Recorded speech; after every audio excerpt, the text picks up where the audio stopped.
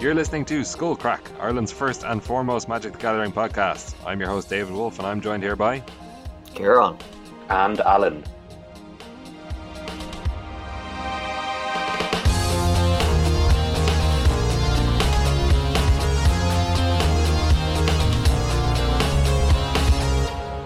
How's it going, lads? What's the crack? Summertime and the living is easy, am I right, boys? Oh, so easy. So summary. I thought you said no. I thought you were disagreeing with me. I was like, oh no, this is taking a dark turn already. Life is not easy. Life is the hardest thing we'll all do. Well, Very true. The veil of summer has been drawn over our eyes, and we're experiencing a whole standard format. Oh yes, I like it. That was the best. Sure. You might hear a few random bangs in the background of my audio here because the lads next door are throwing up a building. So sorry for that if it disturbs your listening. They're being particularly loud today. So today we're going to talk about the new standard format, of course, as I mentioned, and we're also going to look at limited. So Al, I think, is the only one who's played any limited, so he'll give us his impressions. Kieran, I don't know actually if you have or not. I played one sealed on Arena and did not have a good time. Okay, all right. Well, looks if I am our limited expert this week, then hell has frozen over. Indeed, it has. And we'll have a tournament report from the Red Bull Untapped tournaments from both of you. Two different, because you were both in different tournaments. And we'll kick it off with a quick discussion of what we think is going to happen in tomorrow's BNR. So the ban and restriction announcement is coming tomorrow. Well, tomorrow for us. It'll probably be the same day as you hear this podcast, if you're a listener. And what do you guys think could happen? So modern, I assume, is where we're looking for most of the changes. Yeah, so I think everyone knows that that this Hogak stuff is on the radar for bans. It's just been absolutely everywhere in Magic Online consistently every weekend. It's been performing hugely at the top levels in the Magic Online challenges. Like I think the last one it was like almost half the decks in the top 16 or something like that were Hogak decks, which is fairly outrageous. So I think that's the main target. People know that something is likely going to go from that deck, right? Yeah, that's definitely the starting point of the discussion. Sure. So what do you think specifically from the deck is on the chopping block? Hogak himself? Yeah, so I think the options are Hogak, Faithless Looting, or Bridge from Below. I think are the three most likely ones for them to get rid of. I think like Hogak kind of cleanly just deals with the deck as a whole, right? It just removes this whole new problem entirely, and it doesn't affect any other decks that use these other cards. So that's an option. At the same time, I don't know if they want to just ban a new rare that they just printed like 5 minutes ago. So like that could be kind of an issue for them to do that. I think Faithless Looting has been on the watch list for like a long time. Everybody always talks about it. A lot of different decks use it. Some use it more fairly than others. Like I've talked about how I want this card to be banned before. This might be the time for that card to go, but it does hit a lot of other decks as well. Like it hits Dredge, it hits Phoenix, Mardu Pyromancer when that comes and goes, if people want to play that. So I don't know about that. Bridge from Below is basically a card that would kill this deck, this Bridge Find deck, not really affect any other decks. And the reasoning for this is that basically every time people play Bridge from Below, it's just in one of these unfair decks. You're never playing fair Magic with Bridge from Below, to be honest, right? You're never just trying to make a couple of zombies and grind your way to victory in like a zombie tribal deck or something like that. You're always just trying to go off and flip your whole deck over and win on the same turn in some kind of ridiculous combo. So that's another option. So like Bridge from Below is just kind of an egregiously designed Magic card. So that would be kind of an easy one to get rid of. It's another one of these weird future sight cards that, like, to be honest, maybe should have never been printed in the first place. Personally, I would like to see the deck get weakened because I think Hogak is a really cool design, and I would like to see it stick around in Modern, but just not be as absolutely ridiculous as it is now. So personally, I would like to see Faithless Looting finally go on the chopping block, and even if it hits these other decks, I think that would be what I would like to see. What do you guys think? Yeah, I agree with the majority of that. I feel like it would be strange to ban Hogak for those reasons, and yeah, I think Bridge from Below is because it is a strange Magic card in terms of it's a card that you don't cast. I think it's like show this card to a new player and they'd be like, what? I think similar argument can be made for Altar of Dementia. I guess Altered Dimension is also inherently going to be doing unfair stuff. So I suppose like Bridge from Below, that would kill. Like we have seen other Bridge Line decks before, which I guess before Hogak they weren't necessarily out of control. So maybe banning Altered Dimension might have less splash damage on potential other decks. I guess that is one argument that can be made for banning Altered Dimension, but I think I would agree with banning Bridge from Below just because it's so stupid. I can't put it any other way than that. I have the. I mean, the card literally has no text on it if it's on the battlefield, and it's an enchantment. Like that's just very silly. Yeah, I just had the Gatherer page open for it, and one of the rulings is while Bridge from Below is on the battlefield, it has no effect. It does something only if it's in a graveyard. Yes, this is a bit weird. Yeah, classic Gatherer humor. I know. Yeah, so fucking burn this bridge. Very good. I like it.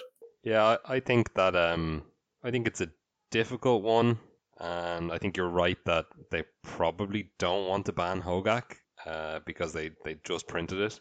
But I mean, Hogak really is the core of the deck, and I think even if you get rid of Faithless Looting, like the most busted draws of the deck are still there, right? Like it's like Stitcher Supplier on 1 into like a Carrion Feeder and a Stitcher Supplier on 2. That's like the most busted draw, right?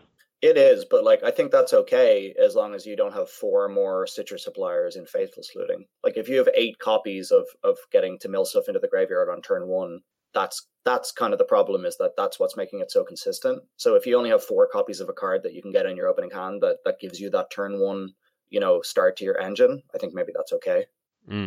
Okay. Yeah. Well, yeah, okay. So yeah, maybe they'll do that if they're just happy dropping the consistency of the deck, but maybe if they don't want the deck to exist at all, then they're going to need to ban either Bridge or Hogak itself. Had a great quote from Andrea Mengucci yesterday from the Red Bull Untapped tournament, which was attended by Eamon Sharpson, friend of the podcast. Did very well as well.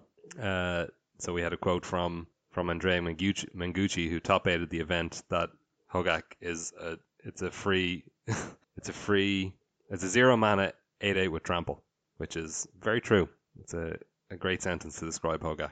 Yeah, so as you said, it's a 0 mana 8/8 with trample, which is absolutely ridiculous. And sometimes you don't even need it to be that. Sometimes it's just an enabler card that lets you mill your entire deck and then their entire deck on turn 3 and deck them without even dealing a point of damage, even though it's also a 0 mana 8/8 trample. Like, it's outrageous. Yeah, it's really ridiculous. I think they should just ban the whole thing. Every card in the deck banned. Even Swamp. Yeah, Even what? Not by Swamps. Yeah, Swamp is banned. Banned in Modern. So something I was thinking now, this is a thought I haven't completely thought through, so I'm going to go all in and say this is the truth. Yeah, so it's very easy a very quick argument against banning Faithless Looting is, it's going to affect so many of your decks, it's going to have a lot of splash damage.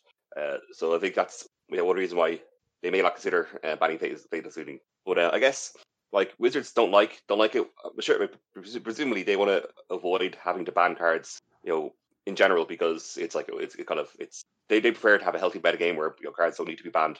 So I feel like if Faithless Looting was banned, yes, it would be bad because it'd have all the splash damage. But I guess like it would stop so much unfair stuff from happening in Modern that maybe you might need to ban another thing for a very long time. Yeah, I agree with that. Like, it's just such a silly card, you know what I mean? And it's like, it's so rare that people do fair things with it, and I don't know. I just don't like the direction it puts Modern. Like, graveyards are just too good in Modern, and they're too important, and I wish that was not the case. You know what I mean? Like, I think it would be a much better format if Snapcaster Mage was the best thing you could do at your graveyard. Yeah, agreed. All right, so shall we place our bets on what's actually going to be banned?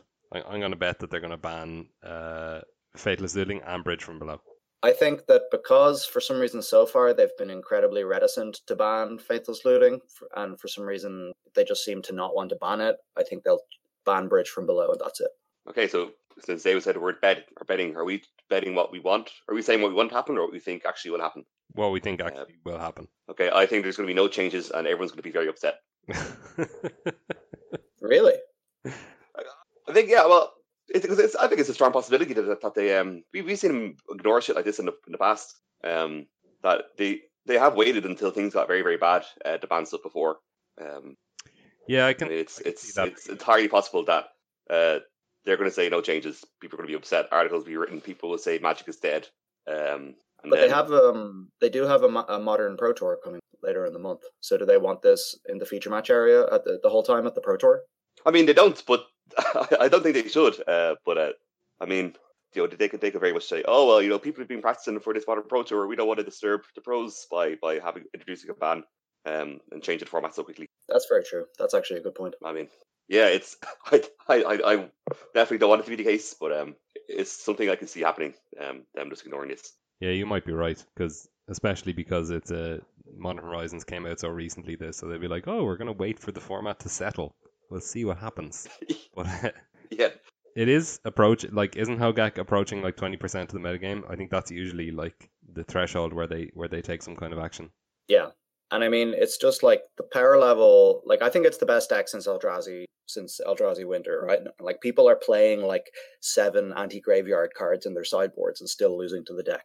Like it's such a problem. People are also playing anti-graveyard cards in their main deck. Yeah, exactly. I mean, that's been a thing on and off for a while, which is just a problem with Modern in general. And to me, that's another reason why we should hit Faithless Looting, because it's always about Faithless Looting when that happens. Yeah, that's true. Yeah.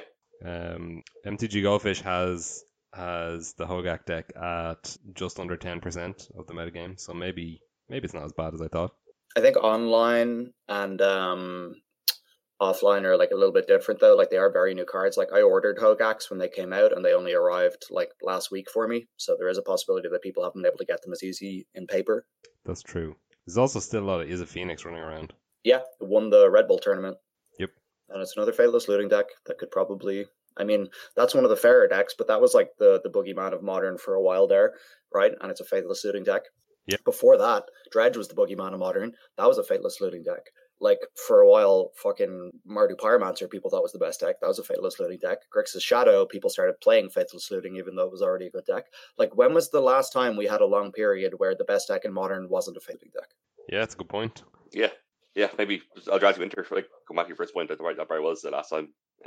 The only I don't think in the period I've been playing Modern, the number one deck hasn't had Faithless. Well, I think Humans has been on and off the best deck in Modern since it was created, and that doesn't use Faithless Looting, but that's a bit different. That's true. Yeah, but still, I mean, Modern always shifts, but I'm just saying, like, when is it always comes back to Faithless Looting very, very often. Yeah, very true. All right, well, we eagerly anticipate the announcement in order to see which of us is correct. I guess that'll move us on to Limited, so maybe Al can take over from here. Oh yes, I'm currently looking at a seal pool upon my monitor and struggling.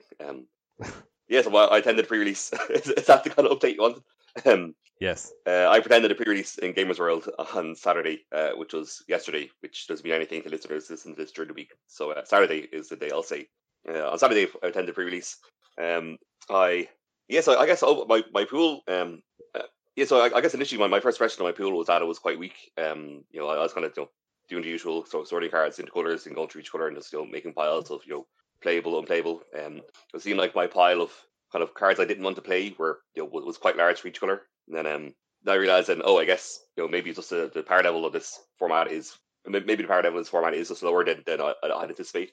So it's kind of reassessing. I guess kind of reassessing the strength of cards based on I guess a different baseline.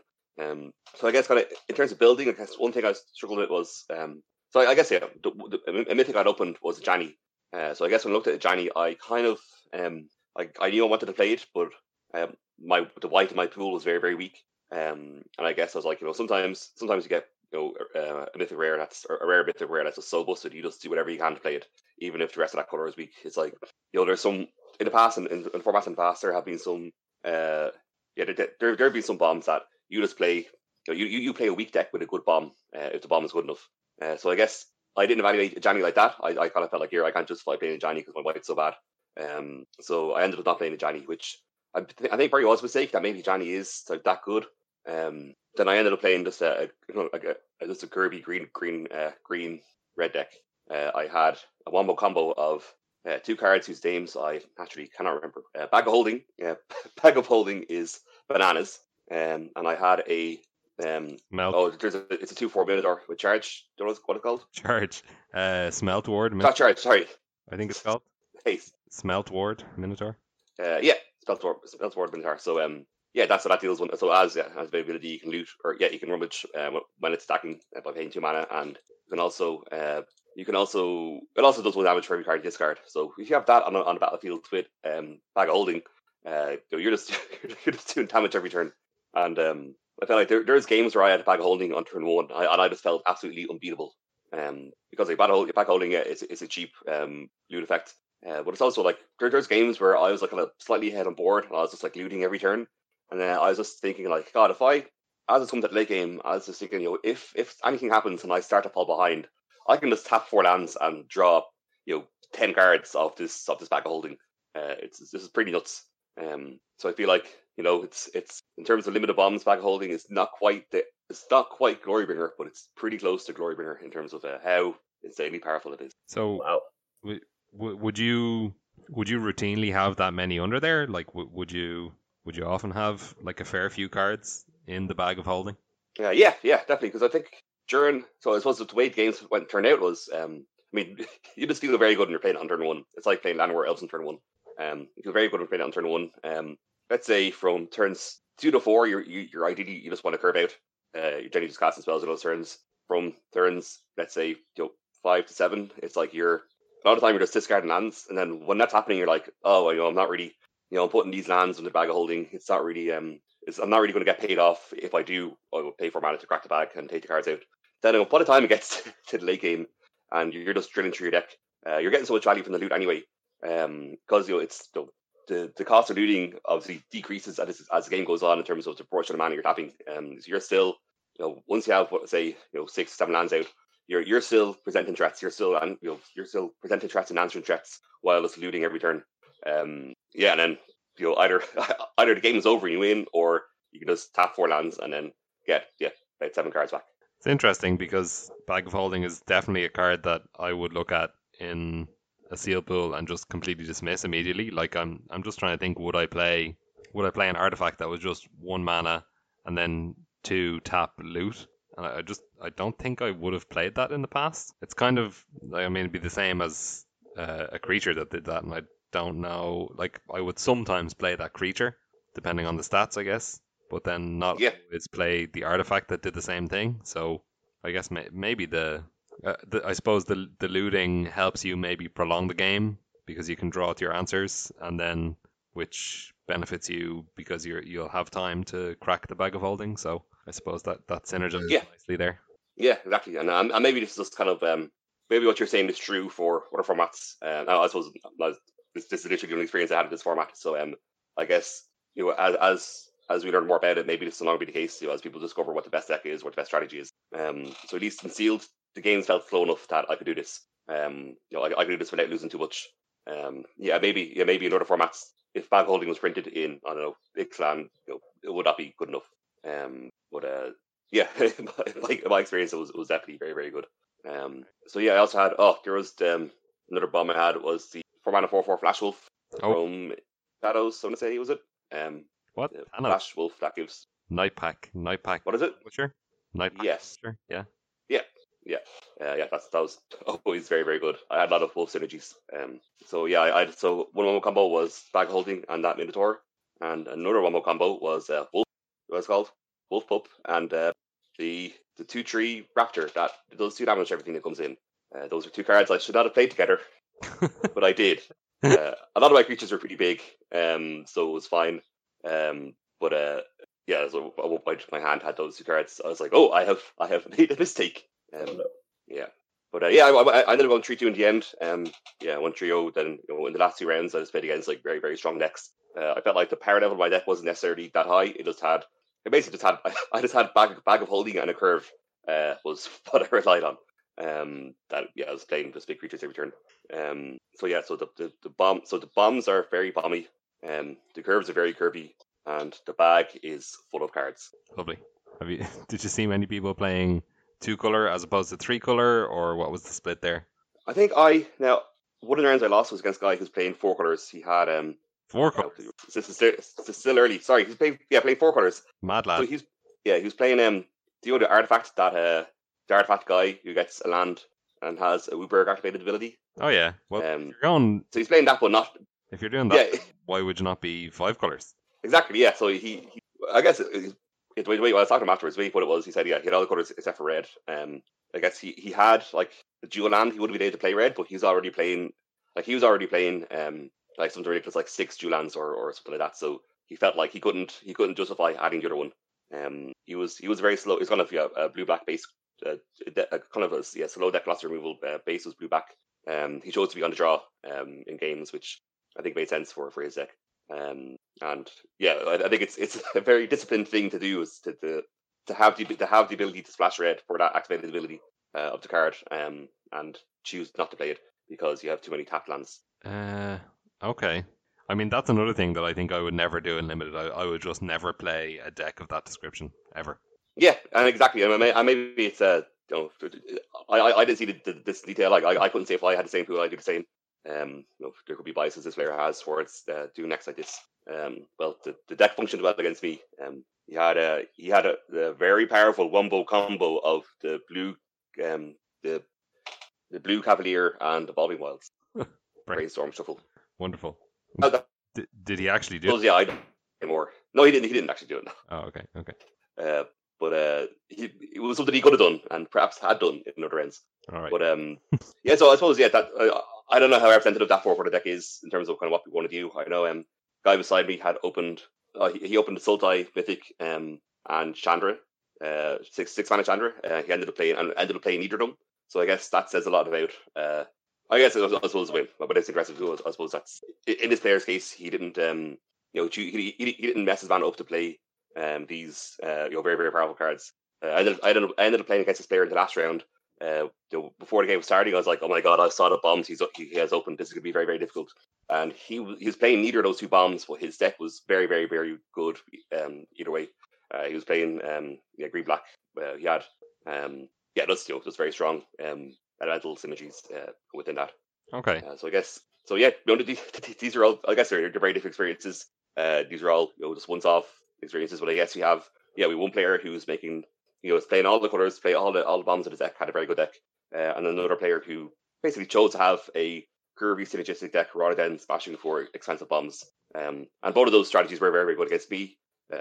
Perhaps those are both viable strategies, or maybe my deck just wasn't good enough for it. Bag of holding, not doing it. Didn't get there. I know. Not. I find that strange. That's 2 things actually that I want to go back to from those players. So he opened the Sultai Mythic and Chandra. Yeah. And then he ended up playing a green black deck and didn't splash for the Sultai Mythic. Yeah, exactly. When I saw him play green black and doing stuff with elementals, I was expecting a Dismal Black Border to come down any minute to cast is it Yogark? Laurel Hardy. Yogark. The Sultai Mythic. But he didn't, and I was talking to him afterwards. He said he didn't play it. Yarok. Yarok, that's what it is. And it's like it's a pre-release. People are trying different things. It's I guess it's like I said, I don't know how representative of these 2 experiences. I guess our 3 experiences between me and these 2 other players. I don't know how much this represents this format. I guess I'm really itching to play more of it because I feel like despite having you played in the pool, played 5 rounds, I still feel like I'm not entirely sure what's going on. All I know is that I can say with confidence, so that bag holding is very, very good. All right, and then I just want to go back to the other player with the 4-color deck. So this didn't even register at the time, but it's come back to me now. So he's playing Cavalier of Gales in this 4-color deck. That is correct. I mean, that is true. That is triple blue. I'm trying to remember. I think it really was just base blue black. And I think he had 1 plains and dual lands to splash for. Yeah, he had a green temple, blue green temple. I can't remember off the top of my head what the actual green and white cards were, but I do not know. Okay, well, respect to that person. Very brave. Kieran, what was your experience? Yeah, so I just played 1 sealed on Arena so far. I didn't get to play a pre-release, unfortunately. But I just opened like a pretty terrible pool. I just had pretty much all unplayable rares. So my best card that I splashed for was the uncommon Chandra. And my only rare that I played was a Temple of Triumph, which I used to splash the Chandra, even though I wasn't playing white. So I just played it as a tapped mountain that let me scry 1. That was the most I got out of my rares. So I just played like a sort of grindy black-green deck. that was just trying to get some value and hopefully just win the game. The only way I really had to win the game was the 7-drop, the 5 green green 5/5 reach that makes 2 wolves. I'm not sure what it's called, and that was enough to win me some games. So I managed to scrap a 3/3 with that deck, playing against pretty much all better pools than me. So I was pretty happy with that. I liked the format; it seemed good. It seemed more fun to me with my little bit of experience than I usually feel about core sets. So I kind of like that, and I'll be happy to play it more, but I don't really have that much to say about it at the moment, to be honest. You know what I mean? I just don't have that much experience yet. Yep, totally agree. I'm in the same boat. I have not touched the limited format at all, so I'll wait until it comes to the ranked draft on Arena to jump into that. Yeah, that's how I feel too. Yeah. All right, so maybe we'll give some updates on that next week. Do you know when that is coming to Arena, the ranked draft of that format? I think the best of 3 draft is like tomorrow, but I'm not sure when the rank draft is coming. Okay. It'll probably be like another week or something. Yeah, most likely. All right. Good. So let's move on to Standard, where I do know lots of the cards from the set and have played with and against many of them. What have been your experiences in Standard so far? I know, Kieran, you've made Quick Mythic this season. Yeah, I decided at the start of the season I just wanted to get Mythic as fast as possible. So I just jumped in, built a Simic Nexus list, and just to be honest, absolutely dominated the ladder. I went from Platinum 4 to Mythic in 3 or 4 days or something like that. I'd say like less than 8 hours of gameplay. I would say just like playing a couple hours each day. I think my win rate was definitely above 70%. I didn't track all my games, but I'd imagine it was 70-72%, something like that. I think Nexus is really good at the moment. Temple of Mystery is just such a huge upgrade for the deck. It's just absolutely ridiculous getting to scry on turn 1 combined with the London Mulligan. Temple of Mystery plus London Mulligan just make your opening hands and the start of your games just 10 times better than they were last season. It feels like a completely different deck, to be honest. Because of the Temple of Mysteries, I decided to cut Opt from the deck, because what I figured was, now that I'm playing a bunch of temples, they're going to come in tapped on turn 1. My check lands are also going to come in tapped more often because I'm playing less basics, because I have to include the temples. So I'm just going to have less spare mana to cast Opt, and I'm not going to be able to cast it on turn 1 as often. So I decided to just ditch them from the deck entirely. So I replaced them with Shimmer Possibilities, which is the 2-mana sorcery speed impulse. That card has been absolutely brilliant for me, and I was really surprised how good it is, to be honest. It just lets you find your combo pieces a lot easier, and you kind of don't mind spending the extra mana so much usually, because basically with the temples getting you the extra scries and the London Mulligan, you pretty much have Wilderness Reclamation on turn 4 every single game, is what I found. Apart from that, new cards that I put in the deck, I put in 2 Drawn from Dreams. So I've cut Chemister's Insights for Drawn from Dreams. The link to the deck list that I made Mythic with is on our Twitter, by the way, so you can see the exact list I used there. But Drawn from Dreams has been really good. So this is the 4-mana sorcery speed dig through time.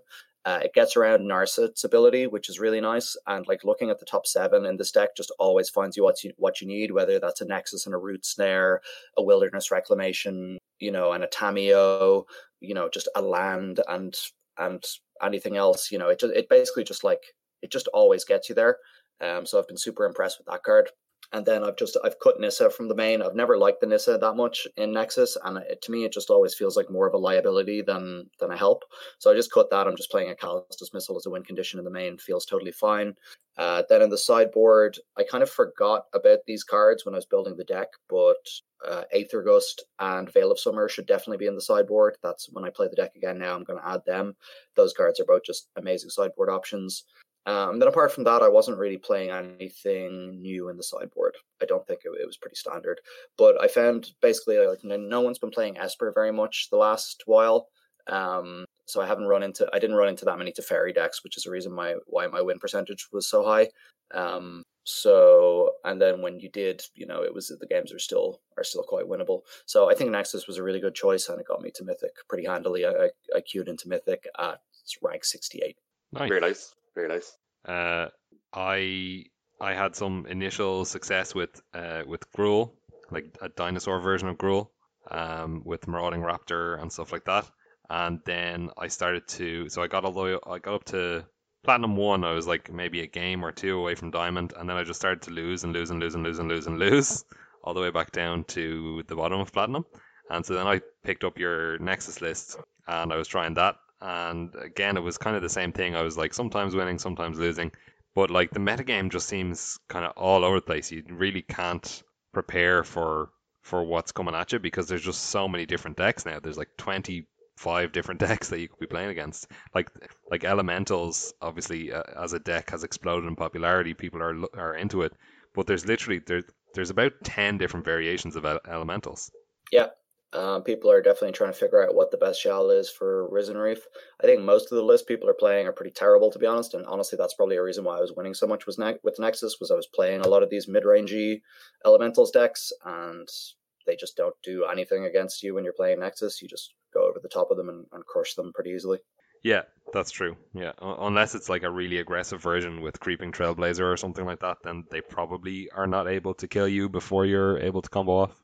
Honestly, I don't even think those decks can kill you fast enough. Like that Trailblazer card just is not very, very fast, you know?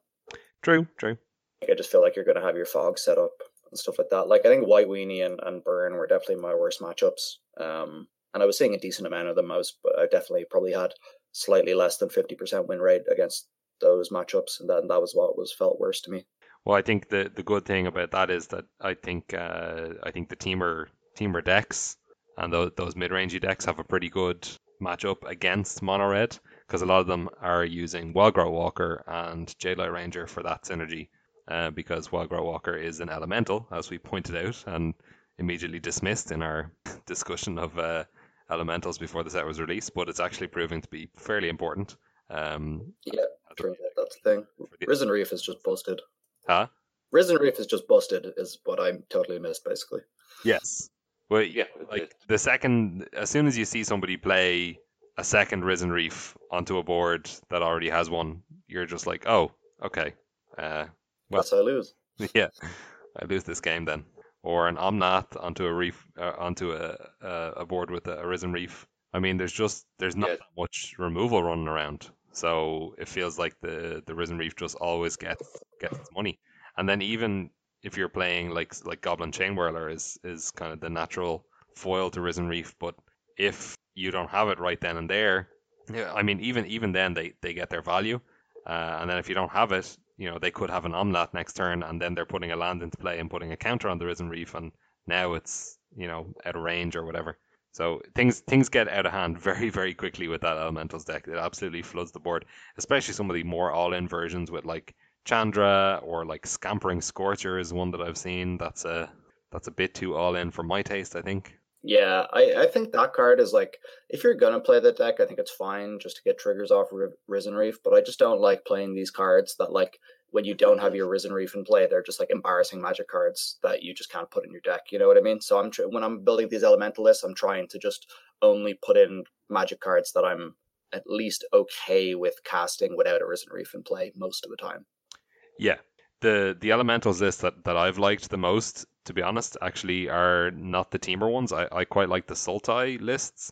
So they basically use more or less the Sultai mid-range shell from previous seasons, but then also with Risen Reef and Yarok, the 5-mana Sultai legend. So once Yarok is in play and a Risen Reef is on the board, then you're doubling all the Risen Reef triggers. And then even if you think about something like if you have a Wildgrow Walker and a Jadelight Ranger comes into play, you're getting 4 Explorers, which is 12 life straight away off the Jadelight Ranger and Wildgrow Walker combo. So that gets pretty insane. And then like the Yarok itself is also just an impassable wall for most decks.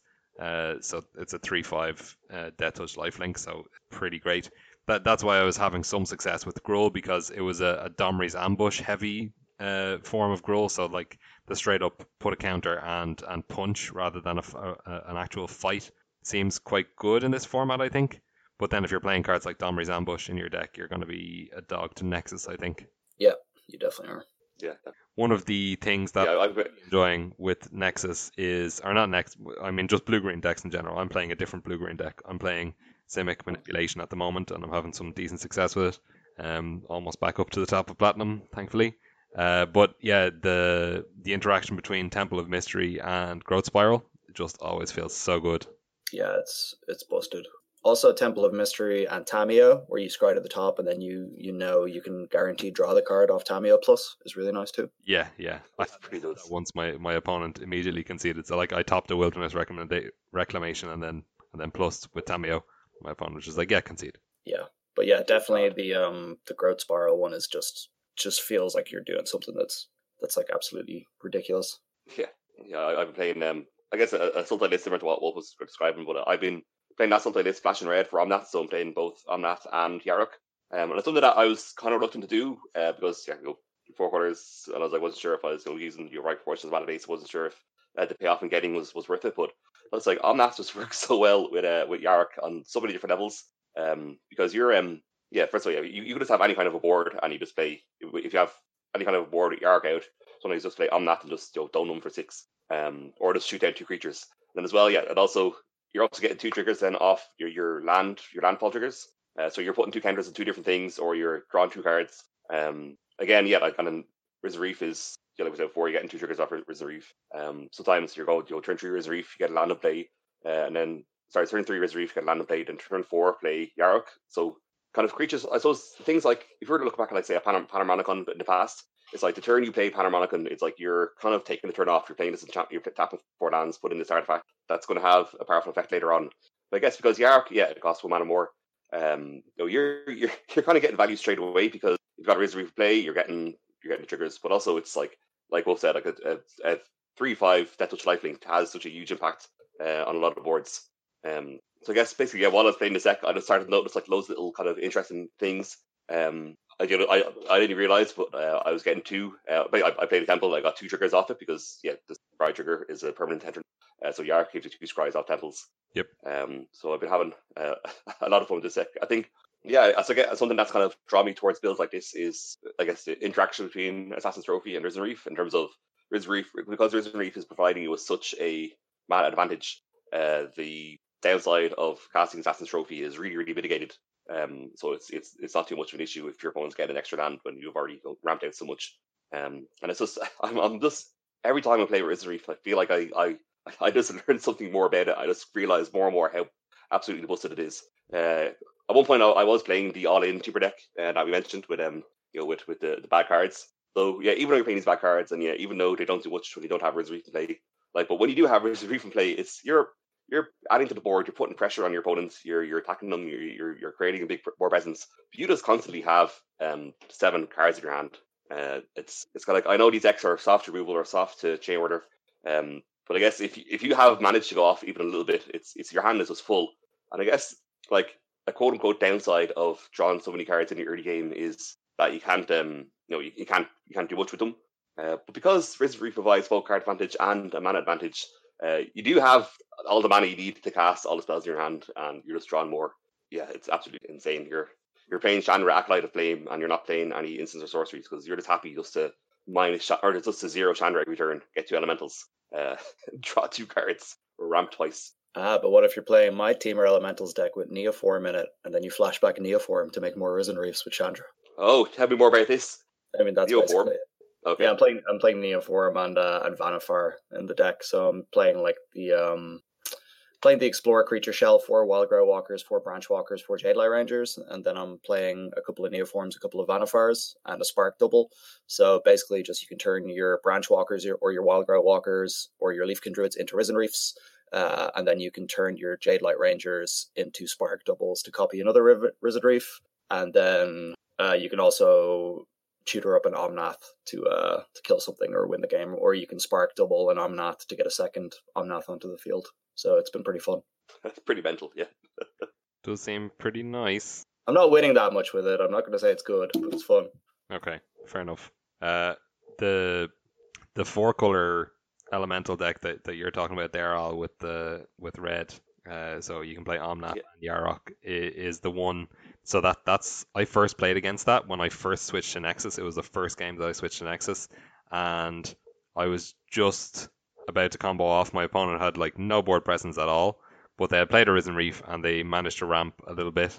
And then so the turn before I was about to combo, like I had everything assembled. I I just hadn't found a Nexus the previous turn, but like I had a Tamiyo in hand, I had a transformed Azcanta, I had the Wilderness Reclamation on board, and then my opponent played the 6 mana Chandra. Dear God. So that was the end of that. And then the second game ended exactly the same way. So I was like, well, screw this deck. I'm never going to play this again. No, I continued to play Nexus for a while then. But yeah, I think if you are going to play that deck or just Risen Reef and Yarok together, one important point is that like Risen Reef can directly ramp you into Yarok. It's not guaranteed, but it can happen. So that's quite a nice interaction, I think. So if Risen Reef hits the land off the top, and then you have a land in hand, or you draw a land, then you can play the Yarok next turn. Yeah. How are you guys actually winning the game with this Yarok deck once you get a huge board and draw your deck and stuff? What's the win con after that? You attack your opponent. For me, it's generally been all your creatures are quite small, right? You can cast massive Hydro Crisis. Yeah. Oh, you have Crisis. Okay. Yeah, that works. Yeah. I think it often has Cavalier of Thorns as well. Not always, but I think the straight Sultai versions often have Cavalier of Thorns or Cavalier of Night also. Okay. I have a Cavalier of Gales in my Vannifar deck. Actually insane. All right. I suppose that's easier for you to cast as well if you're Vannifaring and Neoforming. Yeah, so you can... so it's pretty sweet because when it dies, you get to shuffle it back into your deck and Vannifar it out again, which is pretty nice. Cavalier of Gales is also super good with Risen Reef because you can brainstorm 2 lands to the top and then just put them into play with Risen Reef as well, or the Explorer creatures. So that's been pretty nice. That is the only Cavalier that I haven't seen in any deck so far is the red one. So I was correct about that. I guess so. But I've seen the black one and the green one the most, and then I've seen the blue one and the white one once each, I think. I think the blue one is one of the best. I think it might be the second best. It's just so huge as a 5/5. It really surprised me. I think that maybe the right deck is not there for it yet, I guess. I think it doesn't really fit the decks. I can see that. I thought like the Brainstorm was not going to be that powerful, but like even just jamming one into that Vannifar deck and seeing what I could do, like those little interactions I mentioned with the Brainstorm has actually made me think, oh, maybe this effect is actually a lot more powerful than I thought it was. And the fact that it's just tacked onto a 5/5 flyer is just so sweet. Yeah, I mean, you're always up a card, so it's like better than draw a card, right? It's like a good deal better than draw a card. Oh yeah, it's way, way better. So the deck that I've been playing now recently that I'm pretty happy with, I think I'm going to continue to see if I can play it, is the Simic Mass Manipulation deck. So it's a new version. I think it's pioneered by Cho. I think he's the person who put it together. But basically, it's using a new card from M20, Voracious Hydra. Do you remember that one? I do. So this is the Hydra. Yeah, I've played against this. Green X, and then when it enters the battlefield, you can. So it comes in with X counters on it, and you can either have it fight something, or you can double the amount of counters on it. So it's pretty good with ramp, and it gives the deck actual removal, which is quite fortuitous that this deck is getting removal at the same time that Risen Reef is also printed, because you kind of need to remove Risen Reef. It's not very good to just steal it, and it's also like it's obviously very undersized for its cost.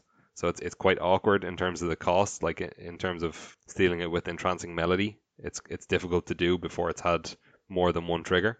And then you don't really want to be stealing it with a Mass Manipulation because it's an extra 2 mana then on your Mass Manipulation, and you don't have that many elementals in your deck to trigger it. In fact, none, I think. I want to say none. Depends on your build, I guess. You might have some Cavalier of Thorns. But yeah, so it's good to be able to deal with Risen Reef like in that way. And then sometimes, like it's really good that Voracious Hydra is not dead if you happen to play against a control matchup or like Nexus. You can just starting when you have 4 mana, which is often on turn 3.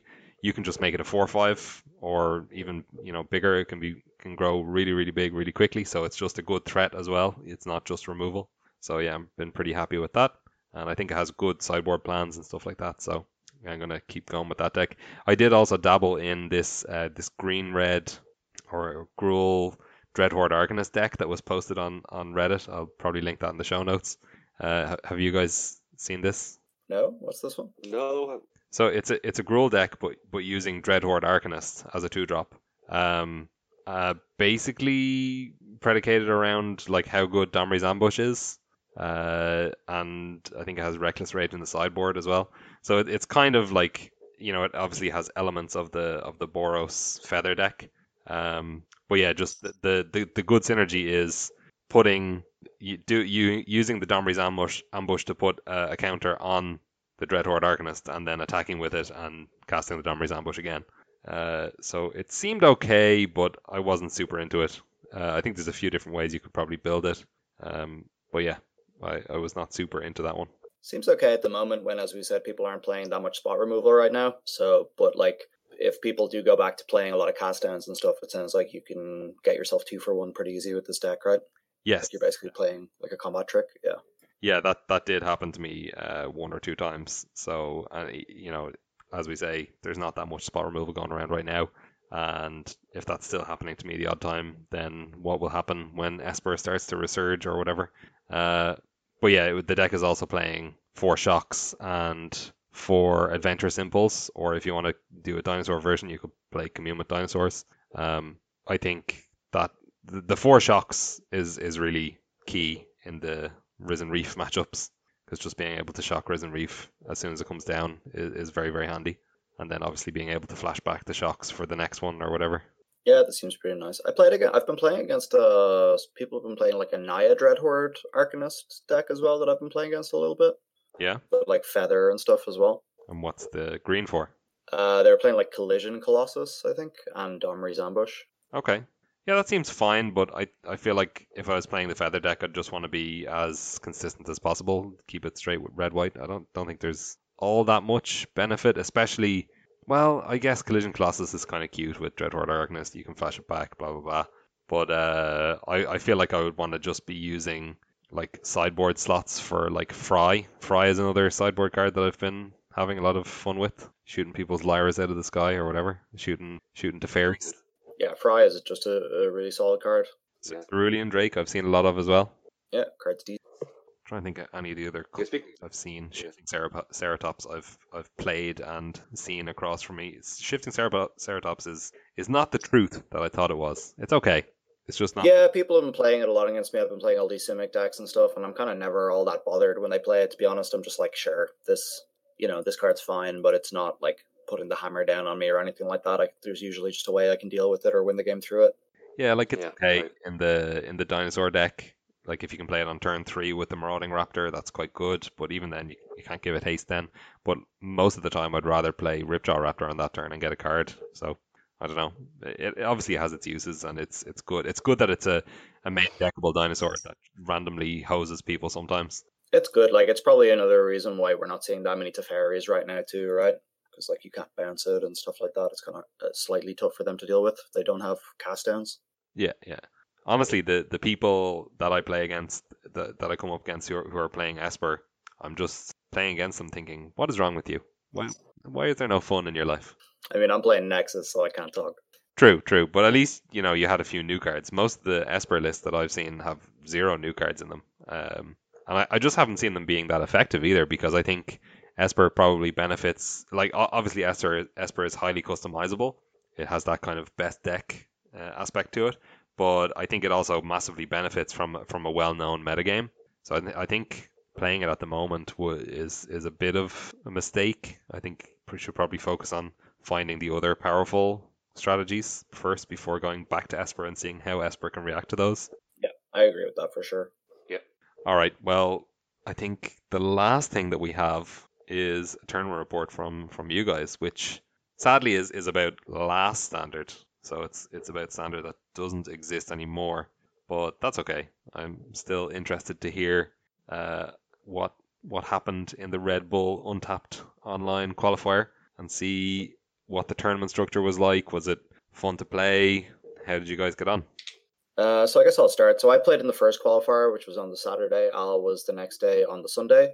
So I got up at 7 a.m. because we had to register from 7 a.m. to 7:50.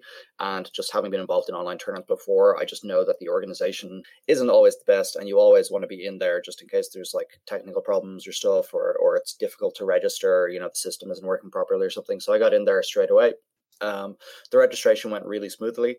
The Faceit site is pretty great, I think. Like, I didn't like registering was fine. There were sufficient admins in the chat the whole time to answer people's questions, which was great. It automatically sets up, the match room for you and your opponent, so you can communicate and record the result and stuff like that. So that was pretty great. So I think the interface was really great, and that went really smooth. Like, I got all 3 of my rounds. Spoiler, I didn't make it through my group, but I got through all 3 of my rounds in my round robin 4-person group in under 2 hours, which is excellent, because even though the rounds were timed and officially they didn't start until the last round timer expired, you were able to just find your next match and just start the game with your next opponent by chatting to them. So people were able to get all their matches done like really, really quickly, which was nice.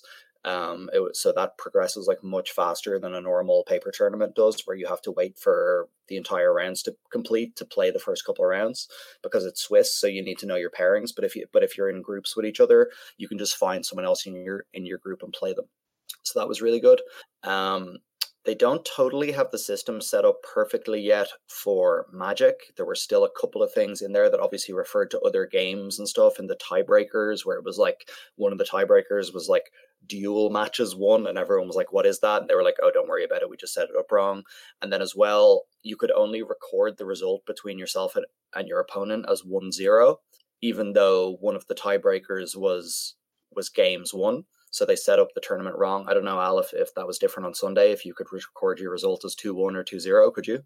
No, so the fix, I suppose it was an elegant fix. Instead of changing the system, they just put out an announcement that said in the chat, say what the score was in terms of games. Yeah. So, and they'll manually go in and take that information from the chat and put it on their system. Yeah, so that's what they had. Recording as 1-0.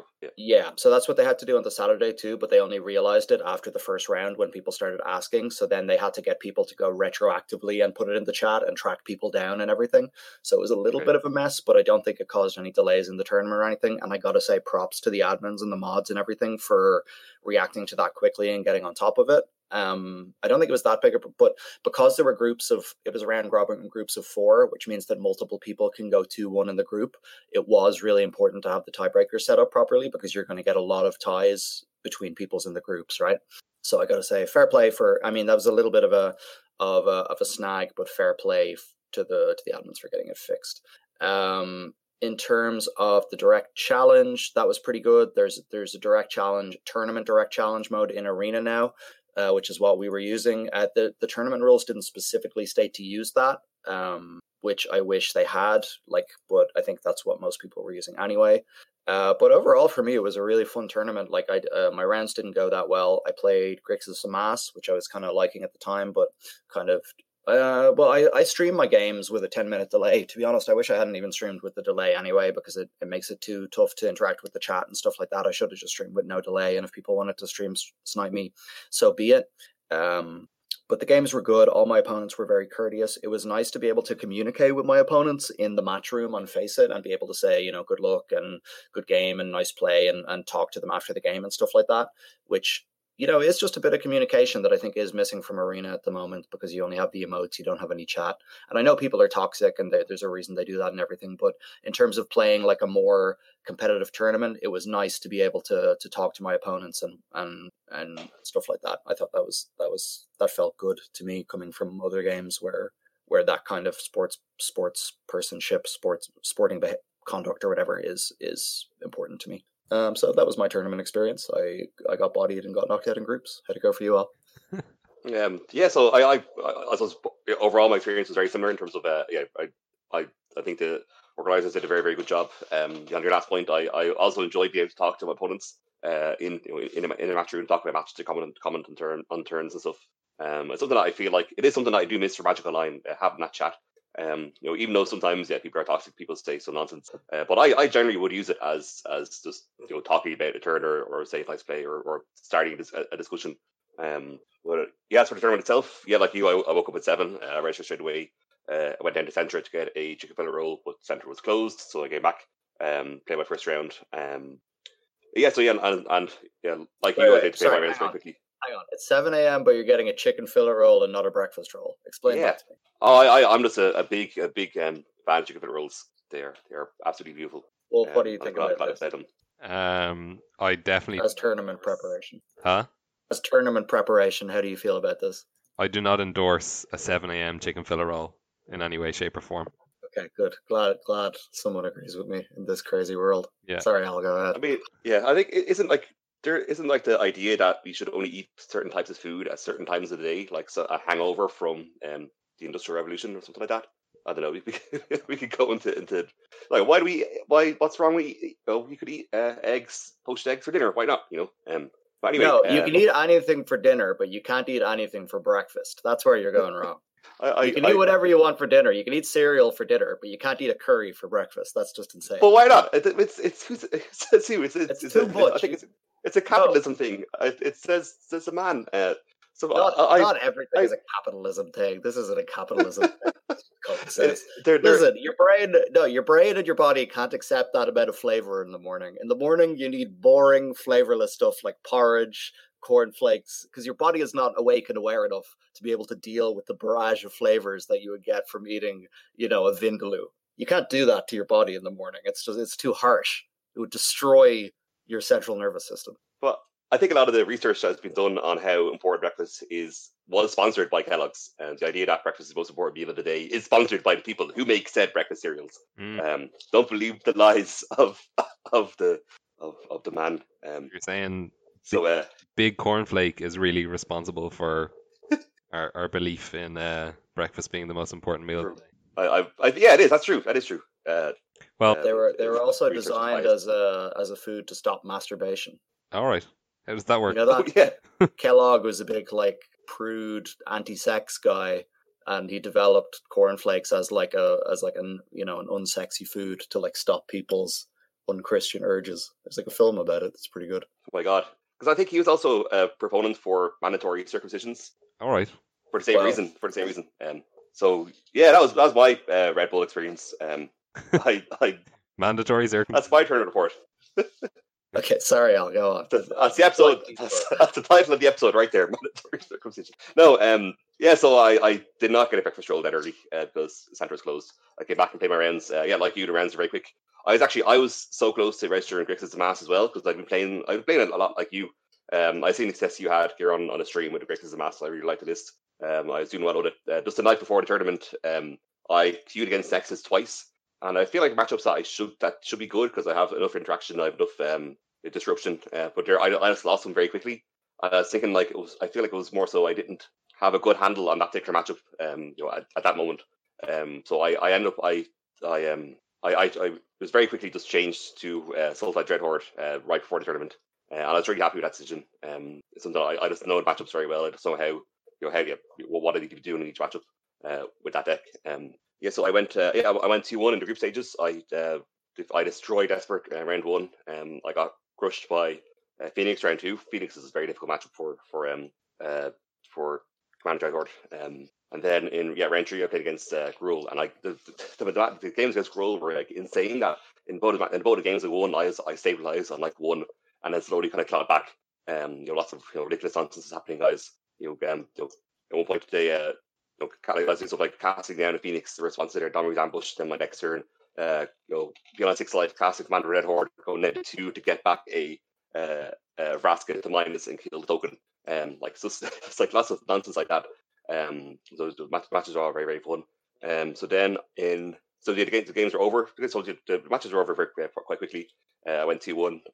I guess I was still not entirely sure if I made it because I wasn't sure if there was draws because other games were still happening. And I wasn't sure how good my breakers would be. I lost the second round. Then I guess in terms of breakers, opponent match win percentage is going to be kind of different to a Swiss because in a Swiss you kind of know that you want to, if you lose early, your opponent match win percentage is going to be lower because you're paired down against opponents who've also lost. Then I guess in round robin that's not the case. So I was kind of not entirely sure. So I went down to Centra. Centra was open, but the deli was not prepared yet. So I had to go to Aspire, which I got my chicken fillet roll, and I had chicken fillet roll for breakfast, because sticking it to the man, sticking it to Mr. Kellogg, and his nonsense. So I came back. I was quite a big, actually, it ended up being quite a big break between the group stages and the single limb. I think we recorded last week's episode in between that gap from about 10 o'clock to 1 o'clock. So then, the single limb started off at 1 o'clock. I had an absolutely absurd match against Esper where I crushed in game 1, game 2. This is Esper control. Game 2, they beat me. And then game 3, I just felt like I just had hand instruction. I had like all the removal I needed for the threats. They had quite a threat and a threat light hand. I think I took Teferi's out of hand. I was able to kill a Lyra that came down on turn 5. And then basically I just was in complete control of the game, and I was like, there's no way I can lose this. But I guess, unfortunately, kind of the culmination of my control of the game, my control of the game culminated in me ulting Vraska. But they'd wiped the board before I could do that. So I had a Vraska emblem, and I had Planeswalkers in play. I had so many outs just to do 1 damage to them. There's one point where I was quite deep in my deck. I hadn't drawn a Nissa yet. I had Tamiyo out. I just plus Tamiyo naming Nissa, and I was like, if I just draw Nissa now, I've won, because I know they have no answers in their hand. They're like, they have no cards in their hand during this whole period of time.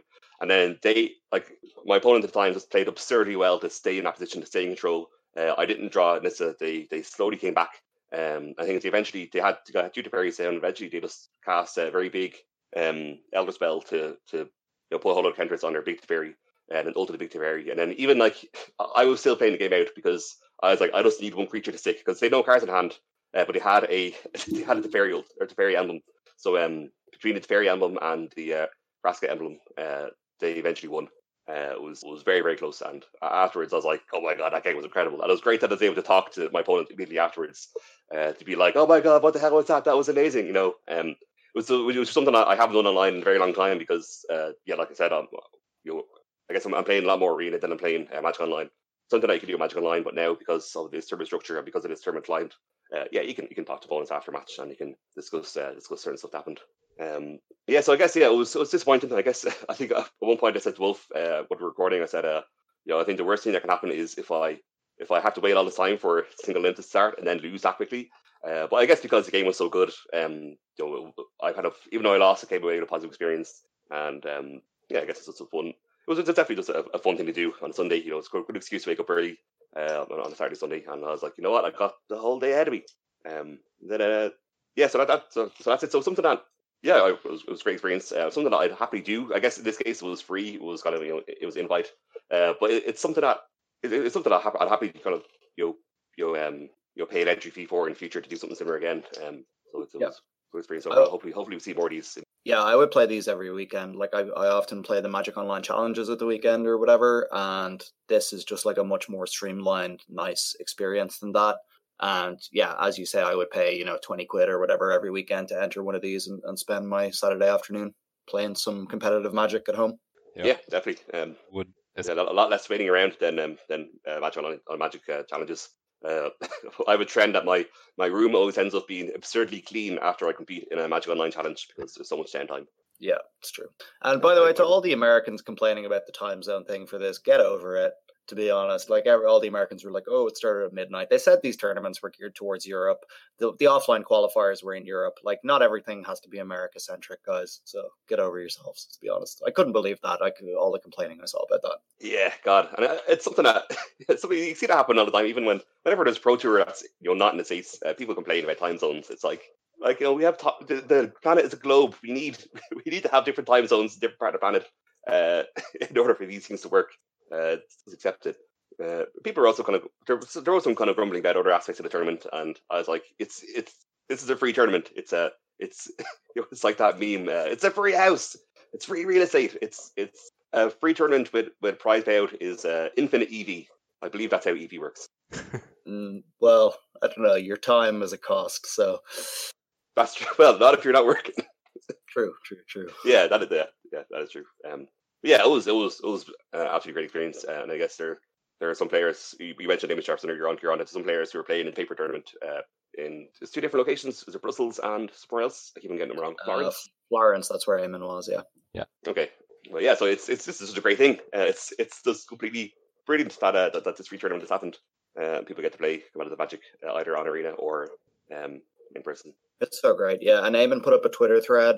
We retweeted it, I believe, on the Skullcrack account with a few things from his experience, what he thought of the venue. It was cool. Apparently, they had a bunch of PCs set up so you could play Arena while you were waiting around for your rounds and stuff like that, which is cool. It seemed like just a very nice event and stuff in general. So check out Eamon's Twitter post about that. Congratulations to him again for cashing. He got a pretty nice payout. So we already discussed it, but he basically top 8'd a GP for like getting top 32 or top 16, whatever it was in this Red Bull 200 person qualifier tournament. So yeah, let's hope these tournaments keep happening, because that seems like pretty sweet to me. Yeah, it's what you mentioned that it's equivalent to top 80 GP, and I was like, no, it's not. There's no way that the values work out that way. But we looked it up, and yeah, it is that. It's I think it's I don't know if that says how great this tournament is, or how poor GPs are. Maybe it's a bit of both. Yeah, it's a bit of both. Well, I mean, it's different in terms of like Red Bull sees these events as marketing, and they're willing to put their own money into the prize pool and stuff like that. Which is something we've never seen before with Paper Magic. Just we didn't have these big sponsors who were willing to create these events with such good value for players as a form of advertising for themselves, because there was no reason to do it. Now that we have Arena, which is just such a big online accessible client, we're going to see more of these tournaments from Red Bull. We're going to see like sponsors that like make graphics cards and PC hardware and stuff like that.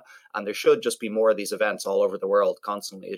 We now should not live in a world anymore where your only option is to go to a GP, pay out the arsehole to do it, and not even get a particularly good payout, even if you do well. So I think this is the world that we're moving into now, and I'm very happy about it. I for one, welcome our new Red Bull overlords. Yeah, absolutely. Absolutely. I think it's a point that people made before, when I think it's even before Arena, people were talking about how could a Pro Tour become more like, or even say the box be more like esport. And I guess it's when a point you touched on there is that a big thing. So yeah, a lot of these big esport tournaments have big sponsors, like likes of hardware, computers, or graphic cards manufacturers sponsoring them. That's a very significant part of why esports are so big, and why these payouts are so big. Whereas like for a Paper Magic tournament, like there's no equivalent. It's like, yeah, I guess the Star City Games are sponsored by Ultimate Guard, and you can be sponsored. There's not opportunity for paper tournaments to be sponsored by get sponsored by accessories or other kind of magic related items. But like once you're on once you're using an online client with computers, it's like that just opens up so many more options for sponsorship. And that's something that, even in these relatively early days of Magic being an esport, we're seeing it happen already. Yep, totally. I think it's totally a good thing. Death to GPs, I say. No, not really, but Well, long may it continue anyway. Yeah, hopefully we see a lot more of these in the future, and hopefully I get to play in one. That would be nice for me, because I'm so far away. I don't get to play anything these days. Oh. Next weekend I am playing in the tournament that Alias V organised, the Super Spiffy tournament, whatever it's called. So that'll be my first experience of an online Arena tournament. So I'll get that sounds great. Report on that next weekend. Nice.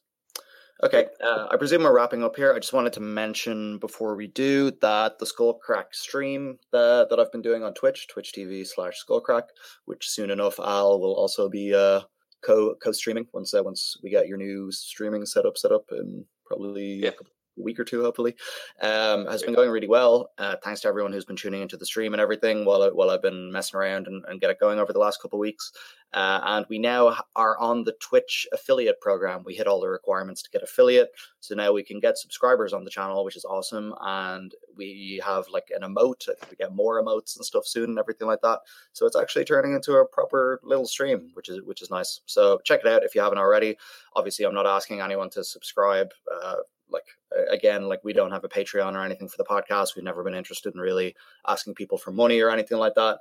But if you obviously, if you want to support, I don't think we can stop you.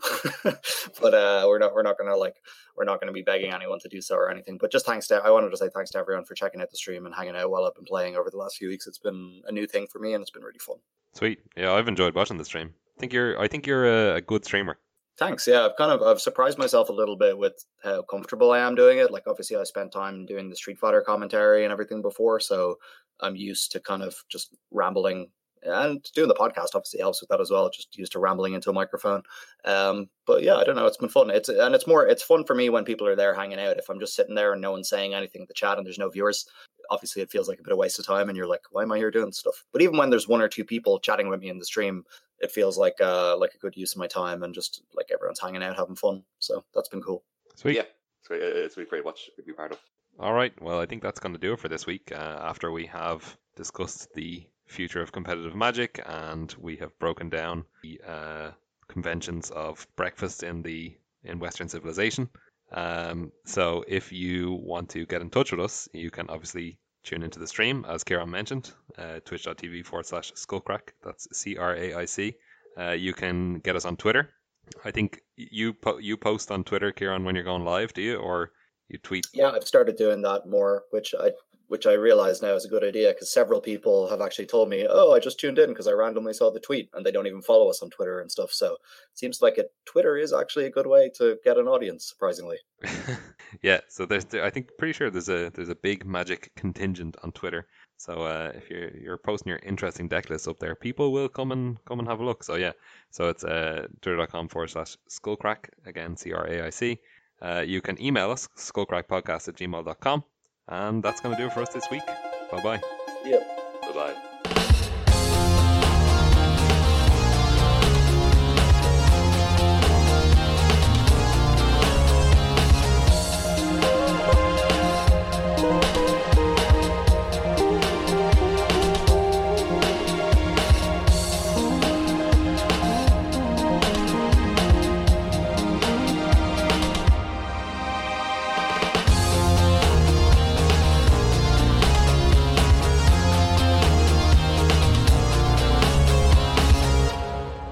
Okay, so I think last week, shortly after we recorded this podcast, it was the weather was absolutely beautiful, and I met a few mates who went out for a few beverages in the sun. And while I was under the influences of said beverages, I made an impulse buy online, which is something I never do. And I was kind of anticipating being regretful of this purchase, but when I woke up next morning, I was happy with it. So this was it just popped up randomly on my Facebook. This is a Oddworld Kickstarter. There is a Kickstarter for a book collection, a book and an art collection, and Steam keys for the game's other thing called Oddworld Abe's Origins, which I purchased and should be arriving in the post soon. So yeah, basically this is a game I absolutely loved. I know you two guys have played it before as well, the Oddworld series, and I during the week when the servers were down for Magic Arena, so for the first time in ages, I played a video game that was not Magic Gathering, and it was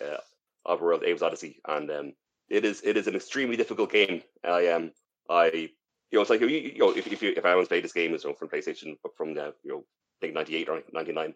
I think it's the game starts off really kind of holding your hand. The first few screens are kind of describing how to press buttons and how to do all the how to use controls. But I guess I was like trying to get the perfect game. I was trying to save all of the Bulacan slaves.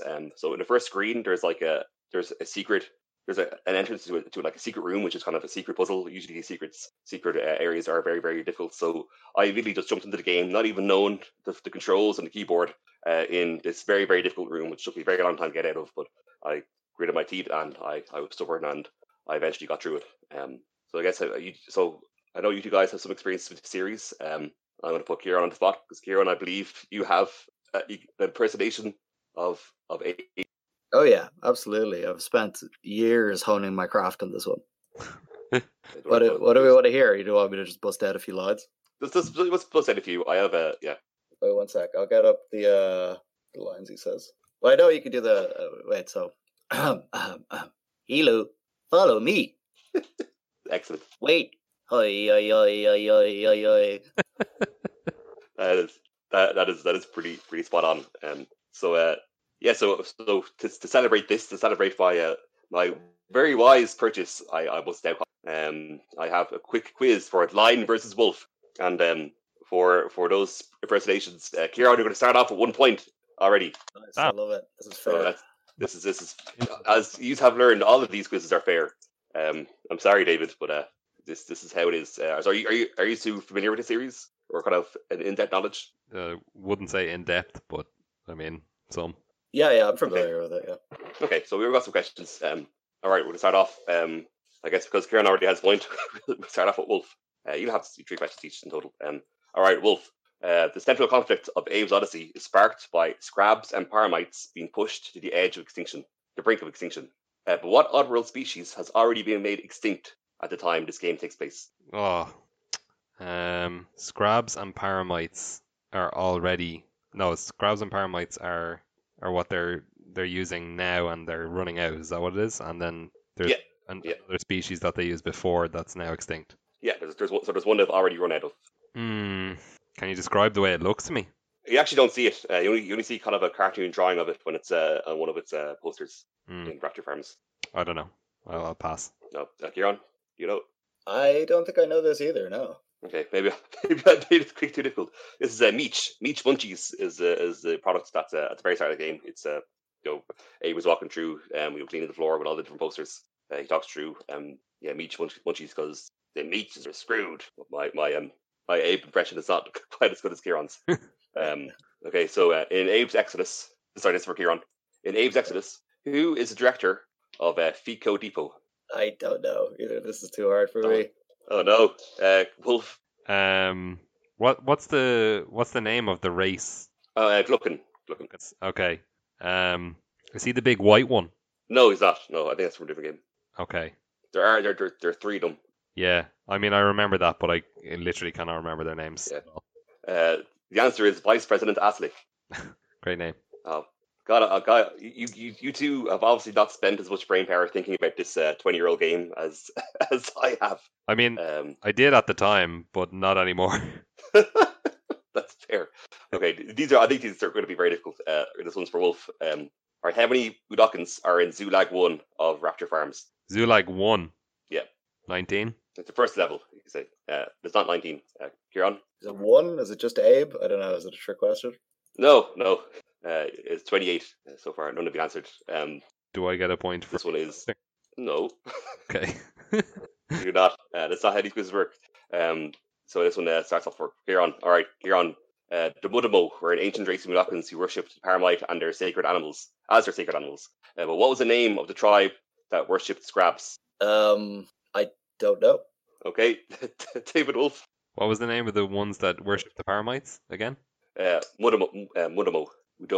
Oh, Udomo. I remember this. I remember reading the manual. The something on the Mudomo. Yeah. Oh my God. No, I'll never remember it. Never.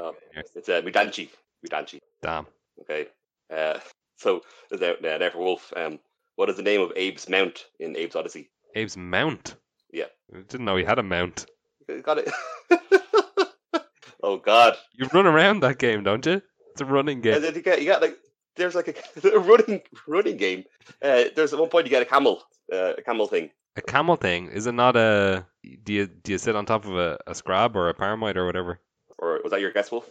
Yeah, my guess was scrab. Okay, Kieran. No, I have no idea. I don't even have a guess. I don't remember this either, to be honest. Oh my God. The answer is Elam is the name. That kind of rings a bell. Yeah. You ring a bell to get him. Oh. I think I've gone too esoteric. I should have asked easier questions. All right, the last one. This is a good question. I remember this question appearing in a Total magazine from about 20 years ago. Total PlayStation magazine 20 years ago. I felt like this is an interesting, nicely put question. So this is for Kieran. What is particularly odd about the titles of the first two Oddworld games? What is particularly odd about the titles? So the titles are Abe's Odyssey and Abe's Exodus. I don't know. What is it? Okay, well, Wolf, would I guess? Is it that the... I think I'm going to make this a draw. I think I'm correct. It's that there's extra D in both of them? That is correct. Both names are spelled with an additional D, so they have the word odd in them. Oh, I didn't know that. Yeah, it's very clever. I was like, oh, that's great. And I realized, first one is Abe's Odyssey, Abe's Exodus. Yeah, and both names are so kind of similar in terms of meaning kind of the ancient journey kind of or ancient story, in terms of ancient text as well. I was like, oh my God, that's so clever. And then the third game is called Munch's Odyssey, so it's like they ran out of other words to use, so they went back to Odyssey. That brings us to the end of our very odd quiz, where it is a draw. Yay! Because of Kieran's wonderful impression. So I was going to start doing more quizzes of like really old games, but I guess you two have moved on from this 20-year-old game. I think this was like I still have it. I think this was the advanced version. You need to give us like, what's the name of the drink in Abe?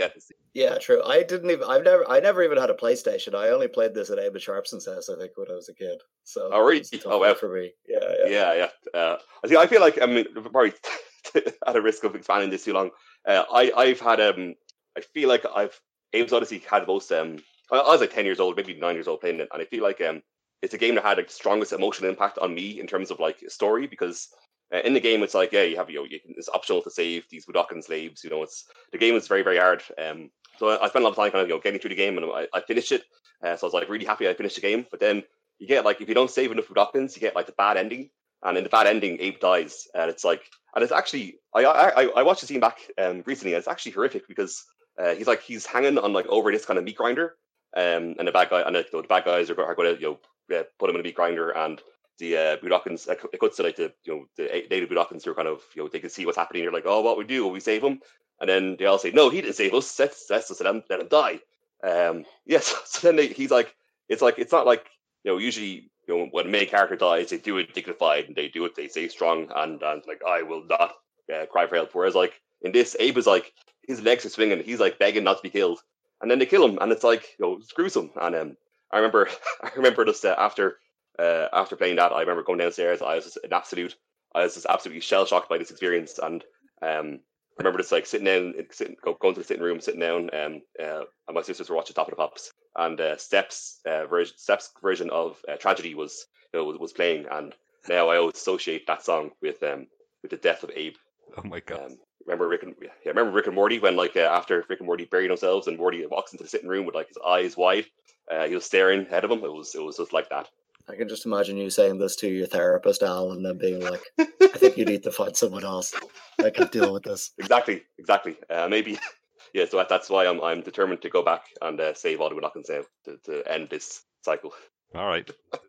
Very formative episode for you. There we go. Yeah. Well, I think we can all agree that the best Oddworld game was Stranger's Wrath, and that's the end of the episode. Goodbye.